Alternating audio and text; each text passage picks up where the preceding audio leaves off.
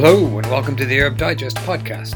I'm William Law, editor of the Digest, and my guest today is Samuel Remini. He's a non-resident fellow at Gulf International Forum and an associate fellow at RUSI.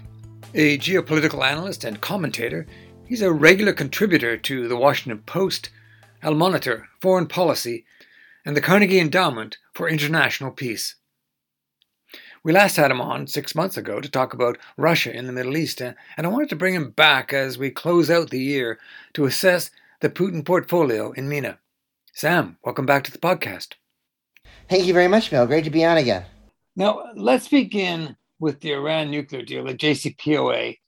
Talks in Vienna appear to be stalling a bit, but what does Vladimir Putin have invested in the JCPOA, and what sort of outcome would suit his strategies best in MENA?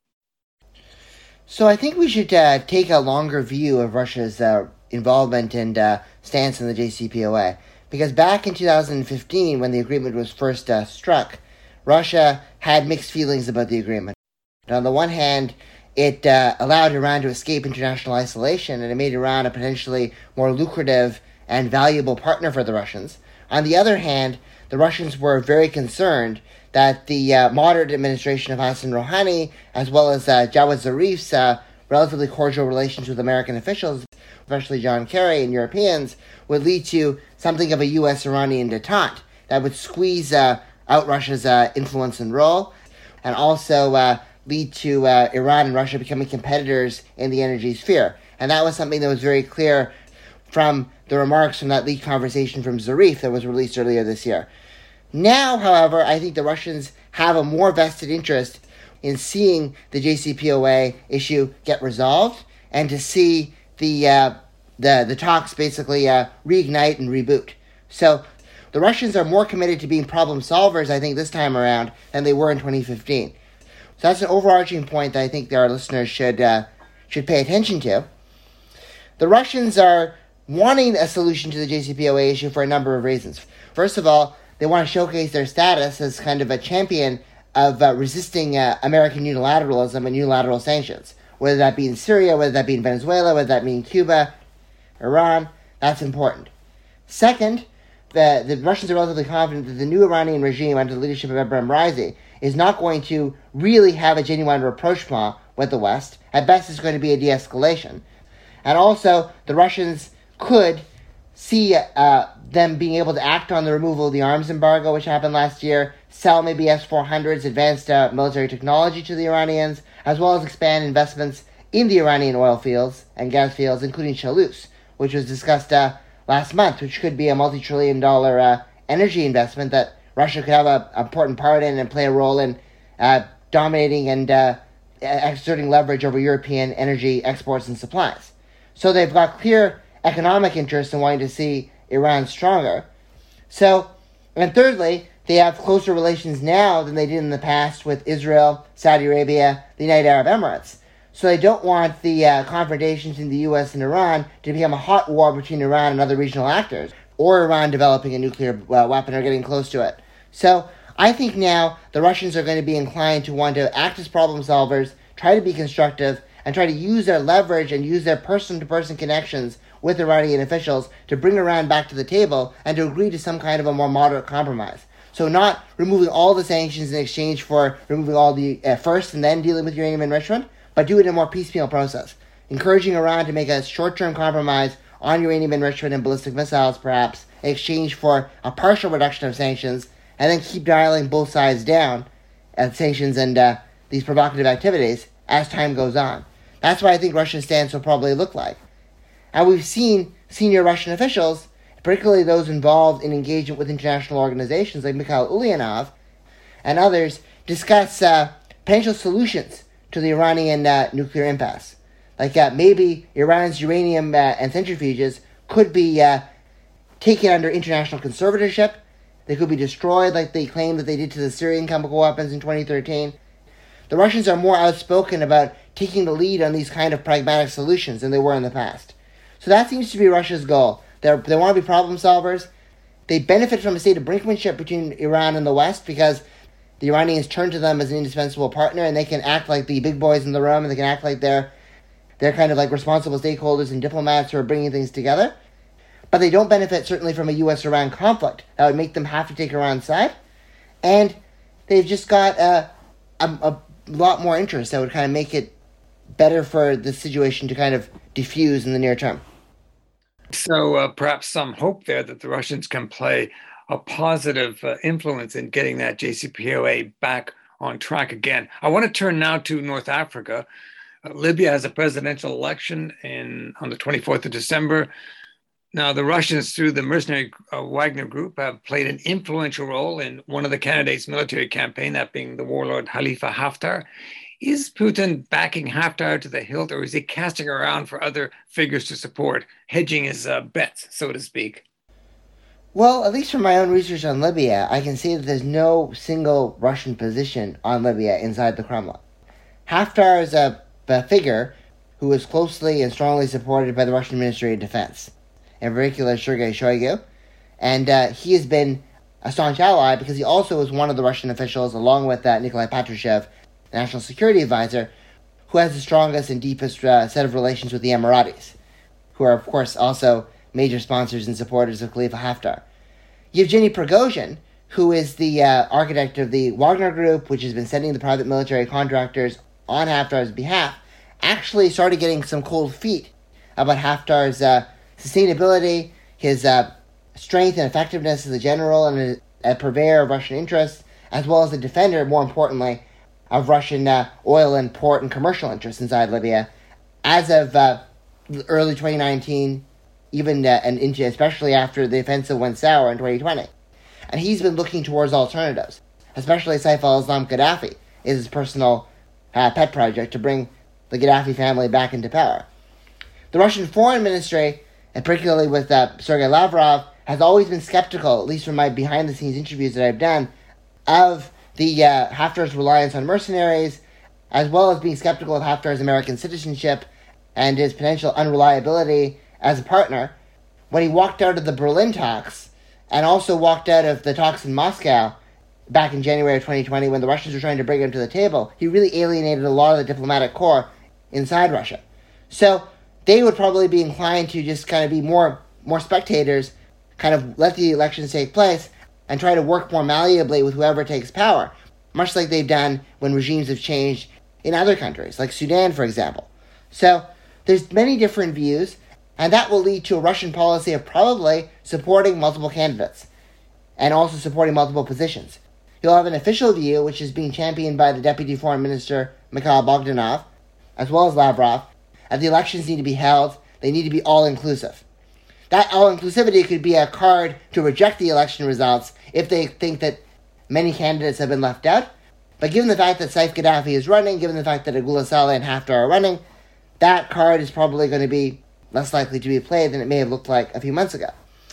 In terms of individuals that the Russians might like the most, Haftar is one of them, and Gaddafi, as I mentioned, but there's also Agula Saleh, the House of Representatives speaker, who's in the mix, who actually became more preferred by the Russians after the Turkish military intervention in Libya began in the spring, because he was willing to talk about diplomacy as well as continuing these military activities. And perhaps Arif Nayed is another one, because he has visited Moscow on numerous occasions, and he's attended meetings of the Institute of Oriental Studies, cultural meetings, and just in general seems to have a fondness for Russia. So those could be some of the individuals that they're pushing for, mostly on the eastern side. Okay, let's move on then to another theater of action, Syria. First of all, can you bring our listeners up to date on Russia's current involvement and what the strategy is there? So Russia's current involvement in Syria has basically been to ensure that Idlib becomes basically the what they seem to be the terrorists over there, the remnants of Hayat Tahrir al-Sham, HTS, are effectively exterminated and removed, and the city, either in its entirety or at least the core parts of it, return under the fold and the leadership of Bashar al-Assad. And that is something that they're working on diplomatically with Turkey, but they're frustrated often from a diplomatic sense that Turkey's not doing enough about those rebel groups that Russia calls terrorists, so Russia's also stoking and backing more aggressive moves from Assad. That seems to be the first and primary goal, making sure that Idlib falls, Assad then becomes the dominant player across all of Syria, and we move now towards the reconstruction phase. The Russians are also trying to quietly stoke fear amongst the Kurdish community of potential larger-scale Turkish offensive, particularly with Turkey renewing and expanding their cross-border ambitions against the Kurds in Iraq. They're telling the Kurds that might be happening inside Syria as well, much like we saw in 2019. So they're encouraging the Kurds to engage in either official or back-channel partnerships with the Assad regime. So northern Syria, and everything except that small safe zone that Turkey has carved out, largely falls under the conservatorship of Assad, even if Rojava remains nominally at least autonomous. So getting northern Syria into Assad's fold and making sure Idlib kind of falls under Assad's thumb. Those from a military and territorial perspectives are the primary goals. Looking ahead at the longer-term objectives, there are several. The Russians obviously are wanting to secure a major part in the Syrian reconstruction process, especially in terms of energy, especially in terms of phosphate, and also in terms of construction and real estate. They're facing stiff competition from Iranian companies, which they so far seem to be dealing quite deftly with. But they're also more concerned about future competition from countries that just have more capital to bring to the table, like China or the UAE, or maybe even down the road Saudi Arabia if they normalize with Syria. So the Russians want to kind of play a lead role in the reconstruction process and use their military position on the ground and their role as the indispensable partner to Damascus to get those preferential contracts onto their side. And finally, they want to use their position in the United Nations as well as in other multilateral institutions to support what they deem to be Syrian sovereignty. And that means ensuring that the Syrian government and not rebels are the only people who can distribute humanitarian aid and food aid. So they've been resisting cross-border aid on checkpoints that don't go through Assad's hands, and also resisting unilateral sanctions and resisting the Caesar Act sanctions against Syria. So that's a continuation of what I was mentioning earlier about their position on Iran, which is about resisting American unilateralism in all its forms, especially when it comes to what they call the economic strangulation of sanctions that are aimed at changing a regime. Now, what I wanted to ask you is about domestically, whether this Syrian engagement and Russia's involvement, is that costing Putin at all domestically? First of all, domestic knowledge of what's actually happening inside Syria is very limited. Because of the nature of the Russian state-aligned media coverage, I was there in Moscow in 2015 when the Russian military intervention in Syria began. I actually witnessed an immediate shift from patriotic nationalism about Ukraine and about Novorossiya and about recapturing ethnic Russians to all of a sudden about Russian Dershavnost, Russian great power status, and also discussions about countering terrorism inside Syria. The narratives really were, we've got to fight ISIS in Syria before ISIS strikes us on our homeland. It was almost like some kind of a variant on the Bush doctrine of preemption being applied to Russian involvement inside Syria. And memories of the Chechen War and Russia's and Putin's supposed strong leadership there were being invoked in the Syrian case too. So the coverage of Russian involvement in Syria is very much that of a counterterrorism operation, and also very much as an operation to kind of recapture and stabilize the Syrian state at a time when America is launching regime change wars across the region, Afghanistan, Libya, Iraq, and also attempting to do that in Syria. From that standpoint, the Russians can claim that the rebels have been largely marginalized, ISIS and the Caliphate have been largely defeated, and the Russians can claim that they've played a role in that, even though they really haven't played that much of a role. And Putin can argue that Assad is standing, whereas many of his counterparts from that old generation of Arab dictators have fallen under the guise of Western interventions. So the Russians have been able to frame to their domestic audience a very convincing success narrative in Syria that I think has gotten widespread popular support, because it taps into the popular concerns about the spread of transnational Islamic extremism, as well as resisting color revolutions and regime changes and pressure from the West. So it's a popular mission. The role of the Russians on the ground and any Russian casualties in Syria are almost entirely obscured from the Russian media space, with the exception of some liberal outlets like Novaya Gazeta, which dare to cover it. And The actual financial cost of the Russian engagement in Syria is relatively low cost and limited, as well as maybe only as much as but with $1 to $2 million a week in 2015. I mean, it's hard to get estimates. Those are some of them. And it was very low cost. It's very limited, at least compared to what people suspect is going on in Ukraine. And it's seen as a very efficient use of resources. So from that point of view, I don't think there's much domestic pressure for the Russians to get out of Syria anytime soon.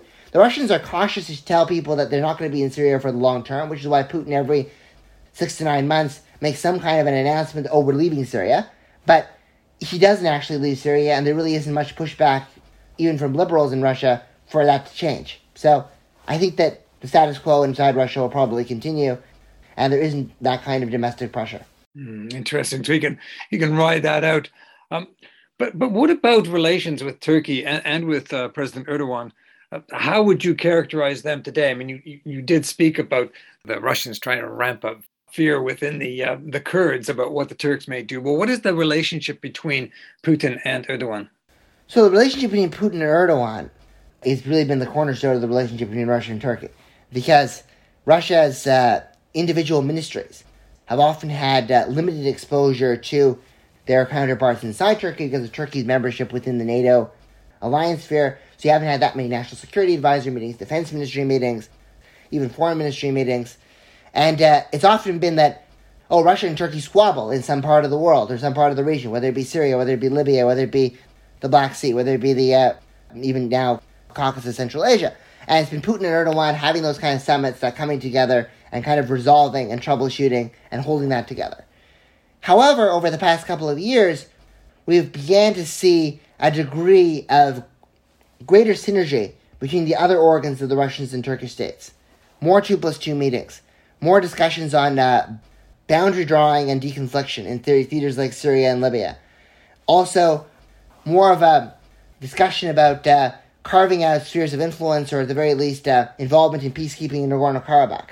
So, the Russia-Turkey relationship over the past couple of years has become more diversified and more comprehensive, and hence more sustainable. That's an important thing to look at. There are still obviously a number of areas of friction between Turkey and Russia, one of which has emerged most recently. In part, Russia's brinkmanship on Ukraine has been triggered by Turkey's sale of Bayraktar TB2 drones to the Ukrainians, allegedly more drones than they claimed to have sold initially. And Turkey is willing to work with the Ukrainians also on fighter jet and just defense modernization more generally. That is an issue of concern. Clearly, the Libyan elections could become some kind of a battleground between Turkey and Russia, especially if they're not held and there's violence that accompanies it, with the Russians backing the eastern forces and Turkey probably siding with some of the old remnants of the Government of National Accord. Fadi Bashaga, obviously, who's rumored to have Turkish heritage, is probably one of their favorite pawns in the game. And the Russians and the Turks have tensions, obviously, as I mentioned, over Idlib, and also over the status of the Kurds in Syria, as well as Assad's legitimacy.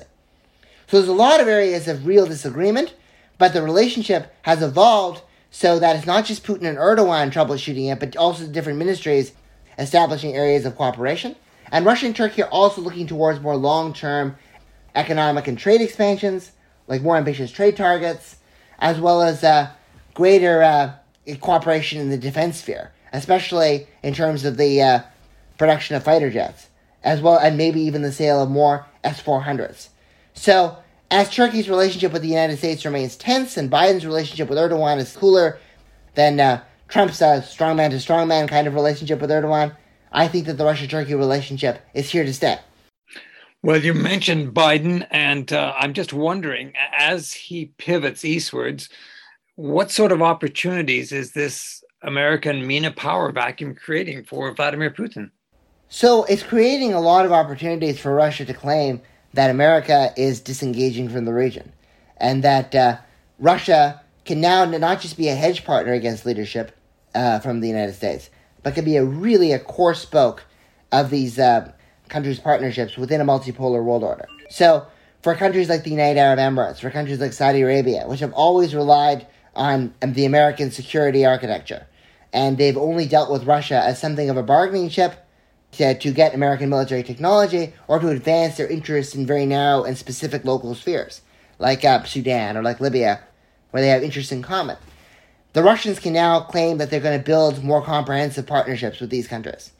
And it's not just the afterflow of the American vacillations on Syria that are causing the problem, but also there's concerns about the American withdrawal from Afghanistan. That's been very strongly felt from these countries as proof that America is more unreliable than ever before.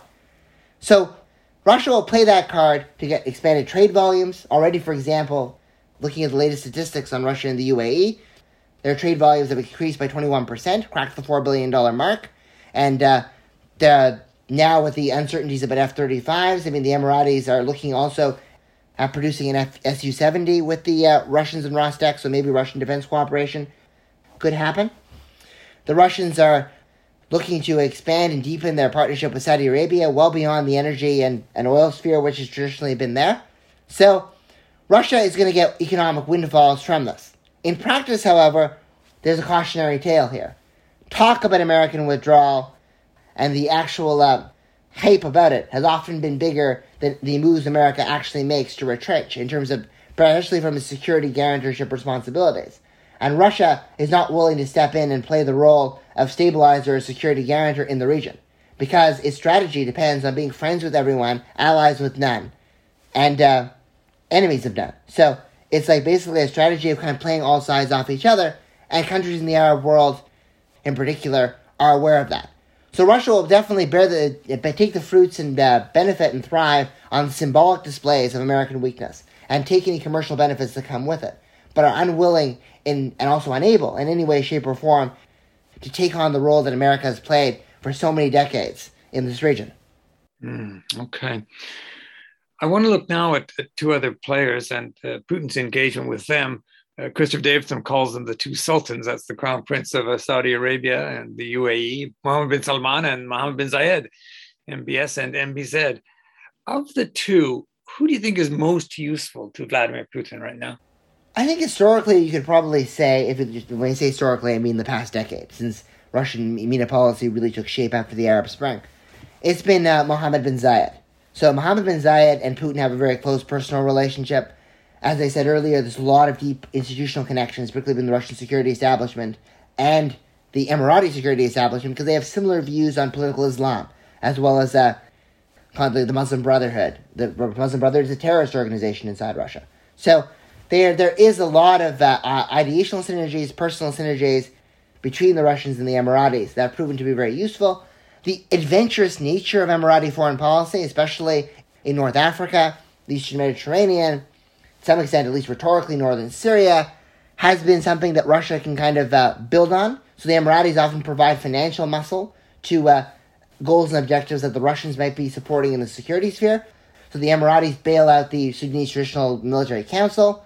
After the coup in 2019, the Russians have Wagner Group PMCs on the ground, kind of helping them consolidate an autocracy. Very similar relationship in Libya, where the Emiratis are actually even financing Russian activities. So Emirati adventurism has proven to be largely to the advantage of Russia, especially when states are unstable. Obviously, in the long term, the Russians view the Emiratis as potential competitors in reconstruction environments, and they're concerned about some of the more deleterious aspects of Emirati conduct. Like separatism, the Russians might prefer federalism and decentralization, but not necessarily outright separatism and the Balkanization of states, which the Emiratis have sometimes promoted, particularly in Yemen, maybe in Libya, elsewhere. So there's been some frictions in that regard, but in general, they've had common objectives.